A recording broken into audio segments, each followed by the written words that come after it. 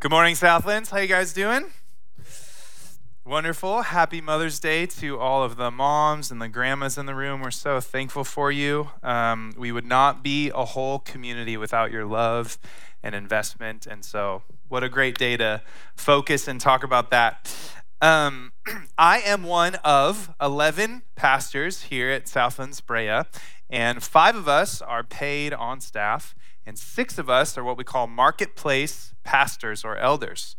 And that means that we serve here. It's our privilege to be elders in the community, but we draw our salary and we work in the marketplace. And so my job actually is not here at Southlands Church. It is as the regional director for an organization called Foster the City. And today, we are kind of kicking off Foster Care Awareness Month in the month of May. And Alan has asked me to preach today, not just as a pastor in the community, but as a representative for Foster the City. And so I am going to unapologetically be talking about foster care today. And there are some very clear similarities between Mother's Day and foster care, but there also are some differences. So the similarities would be that moms, more than anyone, know how to sacrificially love another person. And that love takes courage, and I think that's an undervalued aspect of mothering, is just the courage it takes to step into people's pain and to care for them. Now, what's dissimilar is this kind of cultural expectation that Mother's Day is a bit flowery and it's kind of a nice encouragement and nice pat on the back, but we're going to be talking about a bit of a heavy and difficult topic today. And we're going to be reading through a text that's really going to challenge us and to help us look inward and ask some big questions. And so I pray that you just bear with me as we manage that tension of those similarities and those differences on this Mother's Day. So Foster the City, just to give you a high-level summary, it's a coalition of 192 churches who have linked arms to find a home for every child in the foster care system. And our strategy is to inspire and equip the local church with a theological vision, meaning it's sourced from Scripture, vision meaning they can see themselves doing it, participating, loving, caring on children and youth in the foster care system. And our strategy, if we go to that first slide, is really to, from the local church, which is there on the left, and then in the middle, you have a fostering family. So that would be like Stephen Lauren Wetzel, who is here somewhere, and my wife right here, Stacy and I, and others who have done this in the past. We are the foster parents, and then around us is our support friends. And those are people who bring meals and pray for our kids regularly and really kind of uphold the responsibilities of making sure kids feel safe and loved when they're in this community who come from hard places. And so over the years, Foster the City churches have raised up 297 foster parents. Isn't that amazing? 297 family units, single moms or couples who put their hand up and say, yes, I want to welcome these amazing kids into our home. And those families have welcomed in a total of 477 children from the foster care system. That's just amazing to me. It really is. And so none of that can happen without the local advocate who leads the ministry at each church. And so I just want to take a moment to honor and thank Shelly, who's our advocate here, if we could give it up for her. Shelly Young's on our deacon team. She's doing a phenomenal job, but she would like some help. She'd like some partners in the gospel here. Advocate teams really, we hope for around 2 to 3 people who are working together to lead this ministry here. And so if you are interested in being an advocate, we have a table out in the lobby. Please, please, please come talk to us. You don't need to have a foster care background. You just need to be faithful, available, and teachable in some way to kind of help us lead this ministry here at Southlands Church. So as we start, what is the context of foster care in Orange County? You know, Orange County is a pretty wealthy county, relatively speaking, and a lot of our poverty and our need is hidden. It's out of our sight. And sometimes that's really orchestrated by city officials who remove poverty from the city or intentionally hide poverty from the city so it feels like it's a nicer place to live than it actually is. And that certainly is the case for children and youth in the foster care system. We have 3,000 children and youth in the foster care system here in our own backyard. 3,000. I mean, I wish we could just line these beautiful faces up. 1, 2, 3, 4, 5, all the way up to 3,000 children who are in need of a supportive fostering family who can really help this mom or this grandparent or this family reunify and heal after a season of being fractured, or second case scenario is open up their home to be a forever family if that's what the child needs. And there's just such a profound need. In every county in Southern California, there is a list of actual kids who have no home. And even in Orange County, one of our Foster the City families was recently certified a few weeks ago. And the day after they were certified, they got a call from a placement worker saying, hey, I know that you said on your form 1 kid in elementary school, but we have this sibling set. It's a 3-year-old boy and a 7-year-old girl, and they have been here for months in the government kind of facility that manages and cares for them. We desperately need a home for these 2 amazing kids. And they need a little bit of extra love. The 3-year-old, because his needs haven't been met in an ongoing way, he actually is still crawling, even at the age of 3, because he hasn't had the love and support he needs to thrive.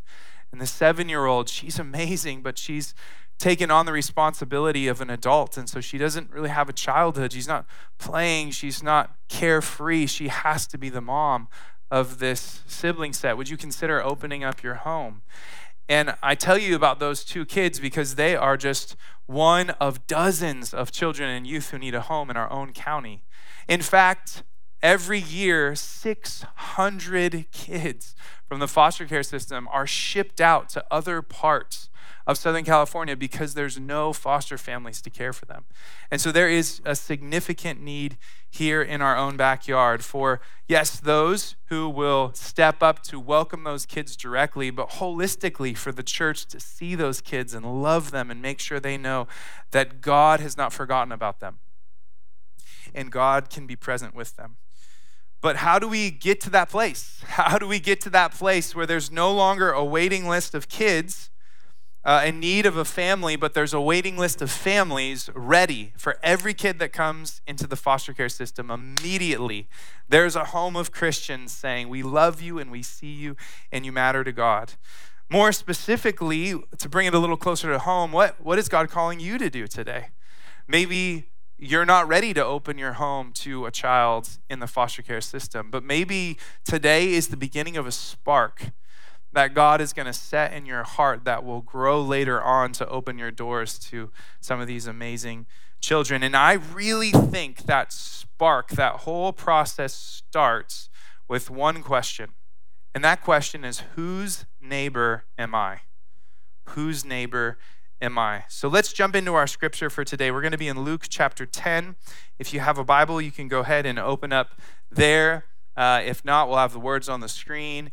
And I obviously need to start by saying, hi, Mom, who's watching on the live stream from Northern California. Love you. I'm so thankful for you. And also by just thanking Stacy, who is a really amazing mom. And a really sacrificial mom. She has opened her home to 9 children and youth in the foster care system over the last 5 years. And I'm just so amazed at how you continue to pour yourself out for these kids. And I shouldn't have done this at the first part of the sermon. That's like, obviously, that anyone could have told me that. But I really just want to honor you. You are an amazing woman of God, and your heart for children is inspiring, and I'm privileged to be your sugar daddy. You know what I'm saying? There's probably a better way to say that, but that's just where we're at. It already happened. Okay, all right. Can we get this thing back on track? Nobody knows. Maybe the Bible can help. All right, Luke chapter 10. Some of you immediately will be familiar with this story, this parable, and I just want you, as much as you can, just to not jump to the end or the conclusion. Jesus was a profound storyteller, and I feel so inadequate to tell stories like Christ. But I'm going to give it the best shot I can, and part of that is just by sitting in each moment and letting the story develop naturally. So as much as we can, let's fix our attention on what's happening right in front of us, and we'll read this short section of scripture in 3 chunks. Verse 25, and behold, a lawyer stood up to put him to the test, saying, Teacher, what shall I do to inherit eternal life? And he said to him, What is written in the law, and how do you read it? And he answered, You shall love the Lord your God with all your heart and with all your soul and with all your strength and with all your mind, and your neighbor as yourself. And he said to him, You have answered correctly. Do this, and you shall live. Would you pray with me? Lord, thank you so much for this chance to read your words. And I thank you for the countless mothers in our church who have lived out these words to love God and to love neighbor in beautiful ways. Would you bless them today, God? Would you meet with them today? And I pray, Lord, as we hear from your word and it inspires us and it challenges us and it calls us into more and it reminds us of the gospel, Lord, would our hearts just be open to everything that you have for us, regardless of what holiday it is. And so we pray this in Jesus' mighty name. Amen. Amen. So I'm doing something a little bit unfair. I'm taking you and I'm throwing you in the middle of the Gospel of Luke. You don't know what's going on. You don't know what's happened. And so let me catch you up. In the Gospel of Luke, Luke has been writing about this person named Jesus, how his birth was miraculous, and specifically how he's come to seek and save the lost, which is the theme verse throughout the whole Gospel of Luke. And we are at the beginning of the section where Jesus is journeying with his disciples to Jerusalem. Jerusalem is the place where Jesus will lay down his life for the salvation of many. And in Luke chapter 10, roughly to chapter 19, all of that good stuff in there is Jesus privately teaching his disciples. The first part of Luke has been a very public, miracle-working, large crowd ministry, and now he draws near his disciples, and his goal is to show them how they're to live in his absence. And Luke very skillfully starts this section off with the parable of the Good Samaritan. And this section of scripture, theologians call it the gospel to the outcast, because over and over, story after story, action after action, is Jesus moving towards people who are hurting and who society has deemed the nobodies. And Jesus moves towards them to honor them and to love them and to heal them. And so here's what happens. Jesus is walking along, teaching his disciples, and behold, the narrator's kind of like, he appeared out of nowhere. There's a lawyer coming to test Jesus. Now, lawyer, ESV translation, is not a great translation because we think of a courtroom prosecutor. But the Net Bible calls him an expert in religious law. And that's exactly what it is. He is a religious law expert. This guy had memorized the Jewish scriptures. He knew every facet and every argument. He'd be a leading theologian, a well-known and respected teacher in a large region. I mean, this is the dude, okay? He knows his stuff. And he's coming to test Jesus. That means he's not coming to learn. He's coming to school. You know what I'm saying? Like, he's coming to show Jesus what's up.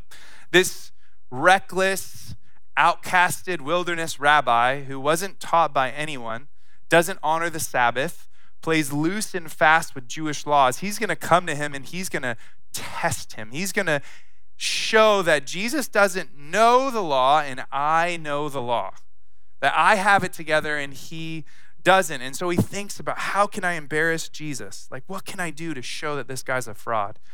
And so he thinks about one of the most technical, difficult questions to answer in the Jewish mind in the first century, and that is, how do you inherit eternal life? And we have similar difficulties because if you make it too much about the person, then they are the ones responsible for their own salvation. But if you don't require any fruit from salvation, then people can just live recklessly in cheap grace and not actually hold the gospel. And so there's these tension points. And so the rabbi thinks he's going to embarrass Jesus. And so he asks them this question: how do I get eternal life? And Jesus brilliantly entices this man to answer his own question that he came to trap him with. He says, well, what's in the law? How do you read it? Jesus knew this was the type of guy who liked to talk. You know, the type of guy who liked the chance to share his opinion. Anybody know someone like that? And so he quickly responds, well, you love the Lord with all you got, and you love your neighbor as yourself. And Jesus says, well done. You have read the law correctly. Go and do this. He says, you understand what it's like to inherit eternal life. It's a relationship. It's about love. It's about love for God who has saved you and moved towards you, and then it's about expressing that love in a sacrificial way for others. Amen, brother. Go be blessed and live it out. And at this point, the law expert's going, shoot, did I really fall for that? Are you serious? I spent so much time thinking of a question to trap Jesus, and then he got me to answer the very question I was trying to trap him with. I mean, the exchange is over. By all accounts, Jesus won, expert 0. I mean, this situation is over. But this expert in Jewish law is not letting the cards fall there. He wants to start up another game with Jesus. And so he quickly goes, well, who is my neighbor? Let's see how he answers this one, you know? This is his second move to trick Jesus, but this time he's not trying to test him. Verse 29 says he's desiring to justify himself. He's desiring to justify himself. And so instead of saying, Jesus, you don't know the law, he's going, shoot, that didn't work. Now I need to show that, like, well, I already do what you've asked me to do. I do love my neighbor. I have fulfilled the law. So where's my eternal life? And so this question in his mind is to find a loophole for defining who his neighbor is. See, the Jewish rabbis of the day, they taught that neighbor meant people like you. They taught that people that you were at peace with. And so the Message translation gets this right. It says, looking for a loophole, he asked, well, how do you define who my neighbor is? See, because the call to love your neighbor is enormous. It's not just love your neighbor. What does love mean? It's love your neighbor, what? Ooh, that one hurts, doesn't it? To the same degree that you love yourself, to the same degree that you secure food and water for your survival, you should secure food and water for others. To the same degree you protect yourself from harm, you should protect other people from harm. To the same degree that you seek out relational connection to be known and to be loved, you should love other people. And to the same degree that you seek peace and joy in your life, you should fight for that for others. And so the leading teachers of the day, they knew, man, this is going to cost us. So what they did is they defined neighbor in a small way. And Jesus addresses this directly in Matthew 5. In Matthew 5, verse 43, Jesus says, you have heard it said, quoting the popular idea about the law, you shall love your neighbor and what? Hate your enemy. There's the loophole. My enemy is anyone I don't like. If you annoy me, you're my enemy. If you're of a different race than me, you're my enemy. If you're of a different socioeconomic status, you're my enemy. And so what the teachers of the day had done had shrunk the circle of who is your neighbor so small that it was only people who were like you and people you liked. And so Jesus is going to destroy that circle. Jesus is going to show this man that that circle is way too small. And actually who your neighbor is a much greater call than you realize. So let's jump into verse 30 to see the first part of how Jesus answers this question of who is my neighbor.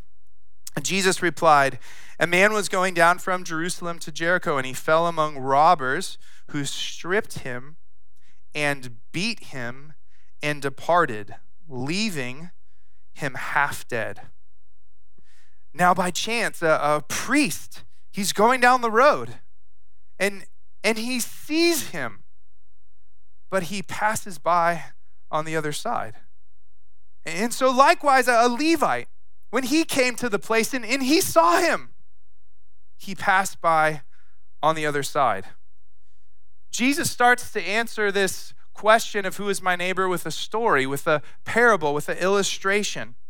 And he does this by referencing a very well-known road from Jerusalem to Jericho. It was up over this mountain pass. It was very narrow, and it was very dangerous because there were all these caves and rocks and boulders. And so criminals and thieves, they could hide out behind the boulders, and they could jump their unsuspecting victims quickly, steal their money, and leave.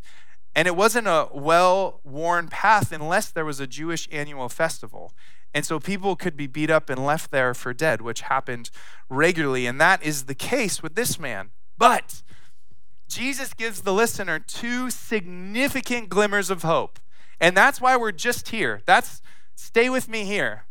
This man is in critical condition. He is half dead. He has been thoroughly beat. He's bleeding. He's coming in and out of consciousness. If nobody rescues this man, he will die. And the first glimmer of hope is a priest is coming. Church, this is good news. This is a man of God. This is a man who has made a covenant and a commitment. My role is to connect people down here to the God up there who loves. My job is to step in the gap to save people. That's what I do for a living. And better yet, this man knew the Bible inside and out. He would have known the words of Proverbs 21:13, that whoever shuts his ear to the cry of the poor will also cry, and he himself not be heard. He knew the words of Micah 6:8. He has told you, O man, what is good, and what does the Lord require of you but to do justice and to love kindness and to walk humbly with your God. And most importantly, he would have known the words of Leviticus 19:18 that says, you shall love your neighbor as yourself, for I am the Lord. Surely this man of God will help, right? He sees him and he passes by on the other side. This man knew that God had called him to help, yet he did nothing. And worse than doing nothing, he put distance between himself and this man's suffering.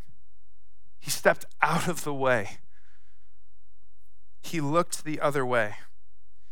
And we, the listeners, were left feeling indignant, mad, angry, frustrated. How could you? What hypocrisy.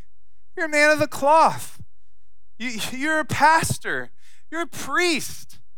This is a fellow Jew. This is a brother. And he is dying. What about his kids? What about his wife? What about his mom? What about his family? How inhumane to see his suffering and look and go the other way. And not only him, but a Levite, a worker in the temple, whose job it was to prepare the way for people to come to God and be saved. Modern equivalent, someone on staff at a church. And he sees him and he looks the other way. And the Bible doesn't tell us why. The Bible doesn't tell us if it was because they didn't want to defile themselves. Because if this man was dead, then they couldn't go to the temple and they'd have to do all this purification and cleansing and it'd be annoying. Or maybe it was because they were just too busy. They had important affairs in Jerusalem. They were important men. They had to get to their posts. They had to get to the synagogue. They had to get to the temple. They had to speak. Or we don't know if they were just scared because this was a dangerous road and evidently there were bad men out here. And so if we stop to carry this man, maybe we too will fall under the same fate as the one half dead. We don't know why, but all we know is that they saw and they passed by. And I wonder if Luke has intentionally not told us their motivation so that you and I would pause for a minute and think about the own indifference in our hearts. So I think if we're honest, we have a little bit of the priest and the Levite in us. I remember in 2016, I got this really cool opportunity because of Alan's kindness to go to South Africa and to preach at these churches and to do ministry. And it was a really great trip that my wife and I took. And part of the trip was going into the townships where there's people living in extreme poverty.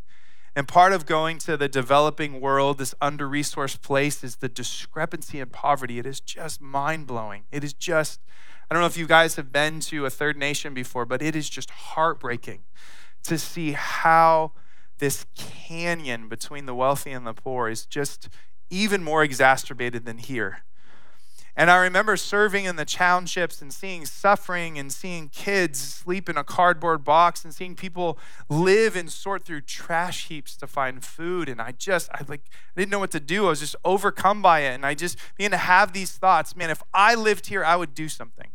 Like, where is the church? You know, the church that took me on that trip, introduced me to the work they were already doing. I didn't think about that. Just where is the church? And this self-righteousness began to creep up in me, and I just was praying to God, and it was partially good out of empathy, and it was definitely out of self-righteousness. If I lived here, Lord, I wouldn't not be doing something. I wouldn't be passive. Fast forward to the end of the trip, we land, and we're driving up the 57 freeway right after this trip, right after these thoughts. And I look out the window as I'm driving home, and in the Santa Ana riverbed, there was this community of about 900 people in addiction and poverty and suffering and homelessness. And the Holy Spirit very gently just said, those people are here. Those people are here. What are you going to do about it? And I was just faced with my own self-righteousness. I just began to tear up, and I had this moment with the Lord. And I didn't know this passage very well, but I am that priest. I'm a pastor at this church. And there are times when I see people suffering and I'm too busy for them. I look the other way. I keep saving my money instead of giving more of it away, and I could give more of it away. There's this indifference in my heart, and I don't know where it comes from. I think it's just cultural expectations. We're used to seeing suffering. We're used to going the other way. It's what everyone else does, or we do the minimal amount we can to feel good about ourselves. Just like a small little thing to kind of pacify that feeling inside. And church, this text is inviting us to stop and repent. Not because God's mad at you. Not because God's angry at you, because you're his child. And like a good mom, he wants to form you into this beautiful image of what Jesus was like when he was here. When he stopped for people all the time to heal them and to pray for them and to give what he had and to connect with them. That's our call. That's our legacy. Church, that's our legacy. In the first century in Rome, there was this terrible law called infant exposure, where if you were unhappy with the gender of your child, or if they were born with a birth defect, you could go to this protected part of town. It was where the dump was, and you could leave your child there and you could go back home. And it was a law that you could abandon your child if you did not want them. And thousands, some scholars say hundreds of thousands of children would die on these trash heaps. And it wasn't until the advent of the church that this group of women at night would get together and they'd pray late into the night, and they'd wander the streets of Rome listening for the cries of children.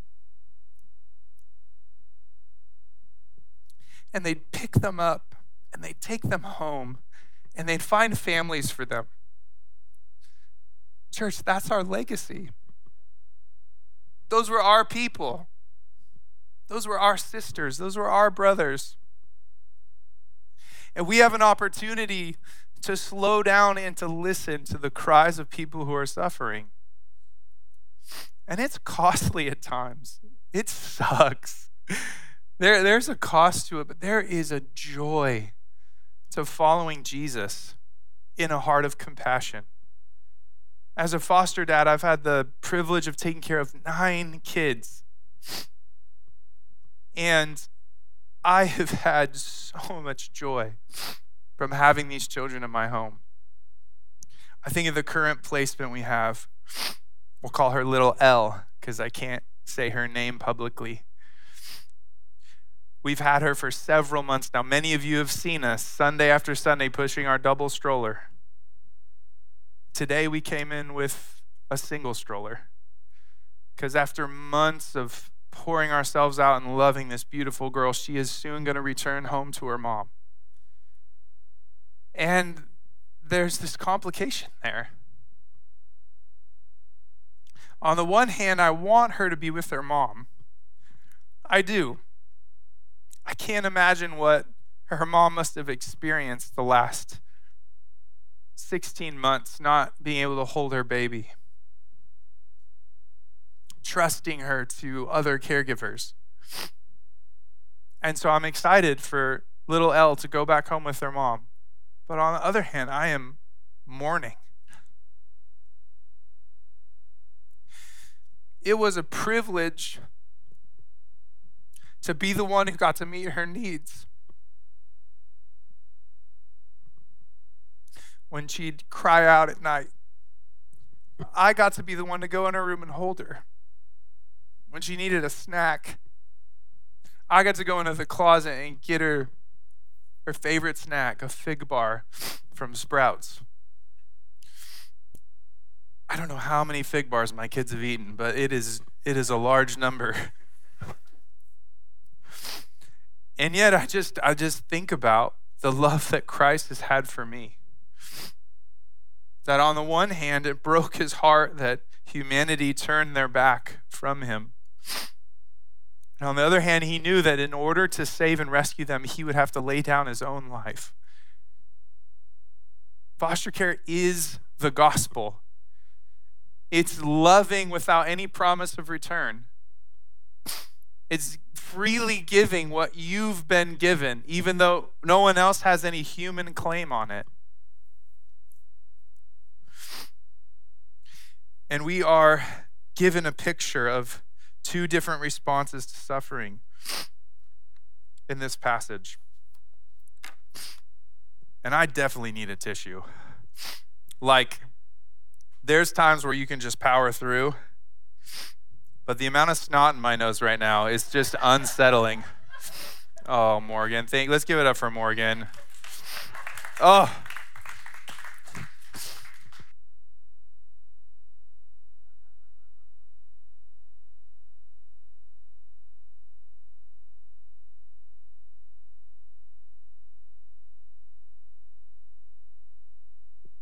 I am so glad I'm not guest preaching at somebody else's church right now. Thank you guys for being a safe place to let you in on a little bit of my emotions. Thankfully, Jesus doesn't leave the parable here with two individuals who pass by. He gives us this beautiful, profound example of compassion, of serving, of laying down your life as Christ has loved you. Picking up in verse 33, but a Samaritan, as he journeyed, he came to where he was, and when he saw him, he had compassion. And he went to him and bound up his wounds, pouring, that word pouring is lavish, lavishly pouring on oil and wine. And he set him on his own animal, and he brought him to an inn, and he took care of him. And the next day he took out 2 months worth of rent, and he gave it to the innkeeper, saying, take care of him, and whatever more you spend, I will repay it when I come back. Which of these three proved to be a neighbor to the man who fell among robbers? And he said, the one who showed him mercy. And Jesus said to him, you go and do likewise. Jesus doesn't say, you hypocrite.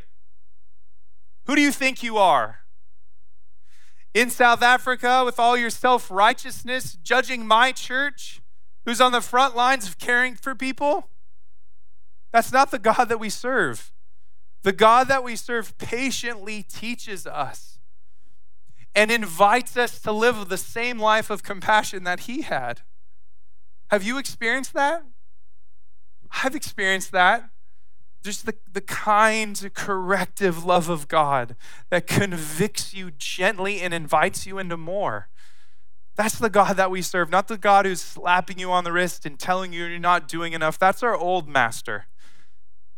We've been crucified to him. He has no claim over us anymore.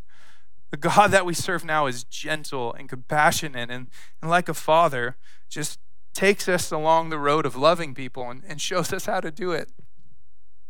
Picks us up when we fall down and calls us out when we're too selfish. This paternal love that wants the best for us. And this Good Samaritan so profoundly exemplifies that. And Samaritans and Jews, they were enemies, so he's actually helping his enemy. The two brothers in the faith walked by, but the enemy stopped and gave of himself sacrificially. The enemy had compassion on the man. The enemy gave of his own resources, his own oil and his own wine and his own donkey and his own money. The enemy bound up this man's wounds and healed him and cared for him. The enemy was present in this man's suffering. And church, that is exactly like the greatest Good Samaritan, Christ, who while we were enemies of God, moved towards us in our pain and our suffering. While we were half dead in our sin and godlessness, Christ saved us. Yes, this passage is inspiration and challenge and motivation for us to care, but long before it's that is a picture of how God has loved us. That we were the ones beat up on the side of the road with no hope. People passing by, unable to help us, but God intervened and lavishly poured out his own resources to save us. And as we confessed our sin and put our faith in Jesus, he regenerated us. He changed us. He made us new. He gave us new life and new purpose and new vision and said, come follow me in this journey of learning how to be a compassionate person. Jesus over and over affirms, like this passage, it is about loving God and loving people. Rinse and repeat. Love God, love people. Love God, love people. Love God, love people. That is the life of a Christian. It's falling more and more in love with the God who saved us and giving more and more to the people who are suffering because we've been filled up with God's love. So we have an abundance. We can serve in sacrificial ways because that's how God has loved us. Now, this is a sermon about foster care, and so unapologetically, I am going to ask you to pray and consider opening up your home to one of the over 600 kids who are sent out of county because no one is saying yes to them right now.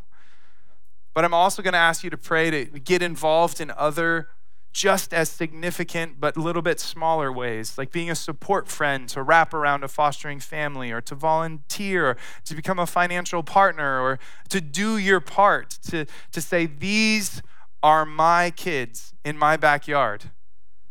And so this whole parable is about Jesus flipping the question. The question is not, who is my neighbor? The question is, whose neighbor am I? Who is the beat up, half-dead person that needs me? Physically beat up, spiritually beat up, emotionally beat up, societally beat up. I don't know.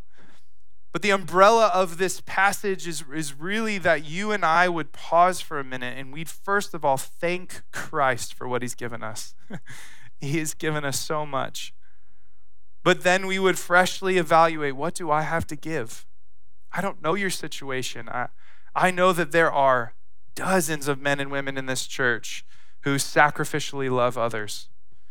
I think of Dan and Annie Bach. Dan in his middle school classroom, constantly loving and praying for and seeing kids who go unseen.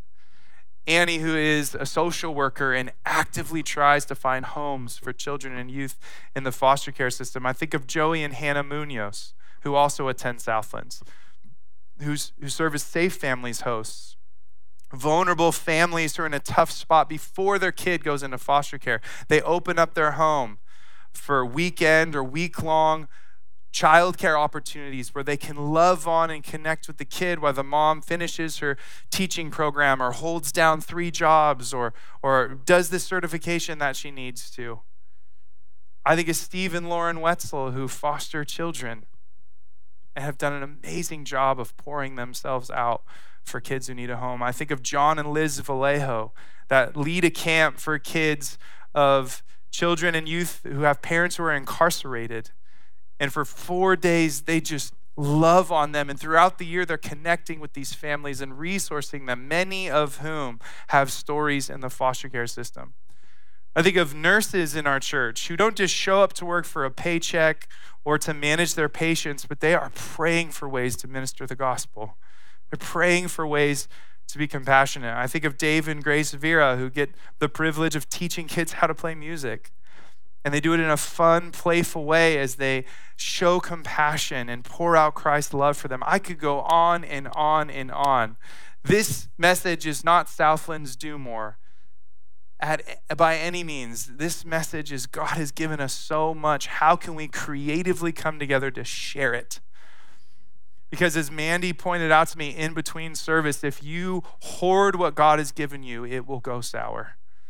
Like the manna in the wilderness, if you just hoard it for yourself and build your own little kingdom, it will corrupt you. But if you freely give it away because Christ is given to you, you will be blessed and you will be full in the kingdom of God. Would you pray with me? Lord, thank you so much that you are the great Samaritan.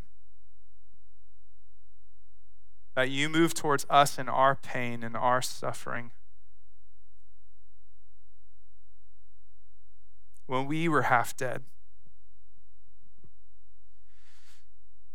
God, thank you that it is a joy to have something to give. And it is a joy to give and to follow you into a life of compassion. And so, Spirit, I pray right now that you would cement the things you're calling people to in the name of Jesus. That thought you're having right now, it is from God about who and how you should care for others. Cement it in the name of Jesus. Make it sure. Help them give people the courage and the bravery to act on the compassion that you've placed in their hearts, even and especially so that it costs us. And God, I just take the moment to pray for the 3,000 children and youth in the foster care system. Lord, please watch over them. Please protect them. Please call churches all across Southern California to raise up fostering families, God, so these kids can have a home. So that birth parents and relatives can have someone who believes that the gospel reconciles, believes that we've been given a ministry of reconciliation, and so families can be restored and made whole because of the faith and the prayer and the love that the foster family gave. Spirit, we thank you for helping understand Jesus' teachings. These are words of life. And Lord, would we, like this man, hear the words, go and do likewise? Not because if we don't, you're going to get mad. Not because if we don't meet a quota or give a percentage of our money, you'll be disappointed. But because faith is about following the compassionate one and being in the Father's presence, doing the things that the Father does. And so help us, Lord. We need you. We need you.